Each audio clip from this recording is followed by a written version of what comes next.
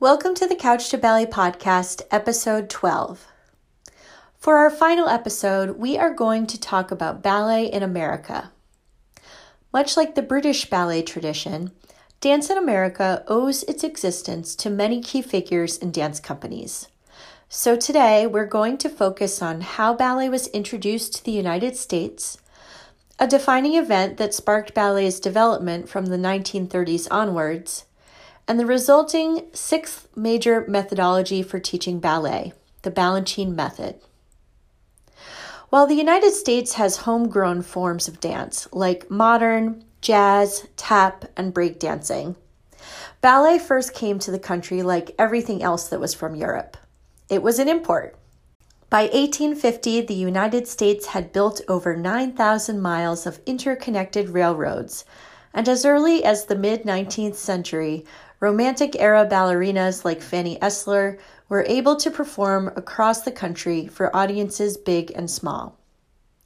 Much later, Diaghilev's Ballet Russe and the two spin-off companies that formed after Diaghilev's death would perform whistle-stop tours across the United States during both World Wars.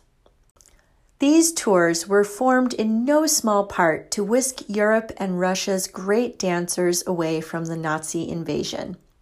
But an unanticipated consequence of this search for safety was that audiences were introduced to ballet all across America. If you can think back to the Diaghilev podcast episode, you might remember me mentioning the choreographer George Balanchine. George Balanchine was born in 1904 into a musical family in St. Petersburg, where he later began his studies at the Imperial Ballet School. He choreographed his first piece, La Nuit, at the age of 16, and 3 years later, in 1923, he helped establish an experimental ballet troupe called the Young Ballet.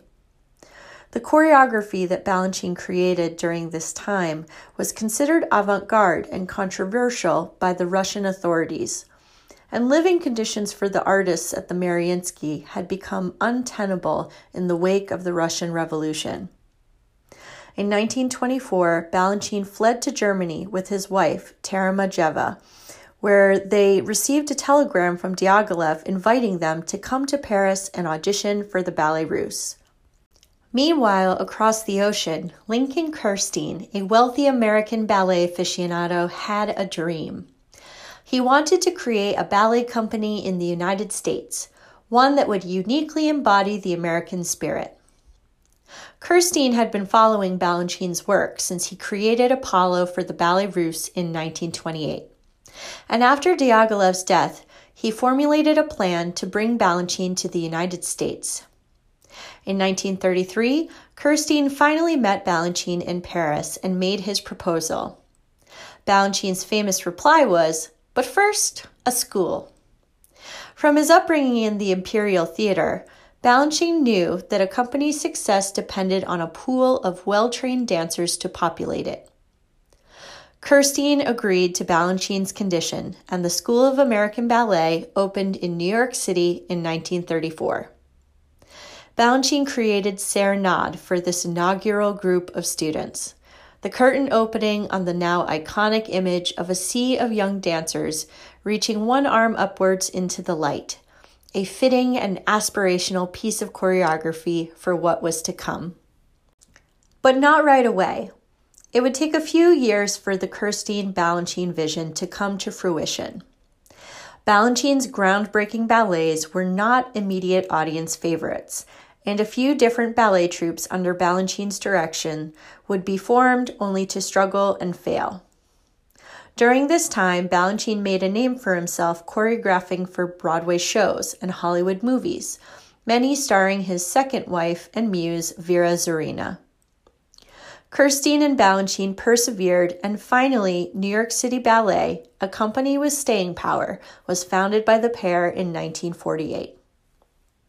Balanchine is famously quoted as saying, "Ballet is a woman," and he had an array of wives, lovers, and muses throughout his life. I've mentioned Tamara Jevra and Vera Zorina, but before Zorina, he also had a long-term partnership with Alexandra Danilova, before marrying his third wife, Maria Tallchief, followed by Tanakiel Leclerc, and then an unrequited passion for his final muse, Suzanne Farrell. The physical characteristics and dancing styles of these women would combine to form the ideal Balanchine ballerina, long-legged, thin, cool dancers who approached his work with attack and energy. There is some controversy amongst academics as to whether the Balanchine method of teaching ballet is really a method at all, or simply ballet danced in an affected, specific style.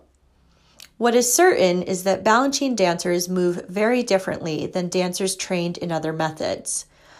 Inspired by the rapid, pulsing energy of New York City, Balanchine's choreography demands extremely fast footwork, sky-high leg extensions, and a freer, more expressive upper body than older styles. It is fair to say that the curriculum taught at the School of American Ballet prepares dancers to dance Balanchine's repertoire, but perhaps does not prepare students to dance the more subtle, romantic, and classical era works. Balanchine's extensive musical knowledge allowed him to dissect scores in great detail and to collaborate closely with composers, most notably with Igor Stravinsky. Mentioned in the Diaghilev episode, Balanchine and Stravinsky collaborated for over 50 years, and they created 39 ballets together. The range of Balanchine's work is also expansive. In addition to choreographing for Broadway and Hollywood, he also choreographed the animated ballet sequences in Walt Disney's Fantasia. He created sleek, plotless, modernist masterpieces like The Four Temperaments, Agon, and Stravinsky Violin Concerto. Performed in practice closed and sometimes known as the leotard ballets, these works stripped away costumes and sets entirely, distilling ballet down to the relationship between dance and music. On the complete opposite end of the spectrum, Balanchine created a beloved version of The Nutcracker in 1954, which would become the first full-length televised ballet in 1958, and it is still performed by New York City Ballet every year during the holidays. After the company was formed in 1948, he would choreograph there for the rest of his life. By the time that Balanchine died in 1983, his choreographic output was so massive that the entire catalog of his creations totaled 425 works. He is remembered as a genius, and his massive creative output has led people to draw parallels between him and composer Wolfgang Amadeus Mozart. Writing after his death, dance critic Edwin Denby said, "Balanchine changed the way that we look at dance. Very few people in the history of any art have that kind of impact." Balanchine is undoubtedly the most significant choreographer of the 20th century, and his works are still being performed by companies all over the world. His legacy lives on today at the School of American Ballet and New York City Ballet. That's it, my friends. Thank you for joining me for the 12th and final installation of the Couch to Ballet podcast. It's my hope that this podcast series gave you a glimpse of ballet's rich and exciting history, and that you'll continue to explore this beautiful, expressive art form. I promise you, there is so much more to learn and uncover, but that's a story for another day. Until we meet again, this is Sarah Duclos, signing off.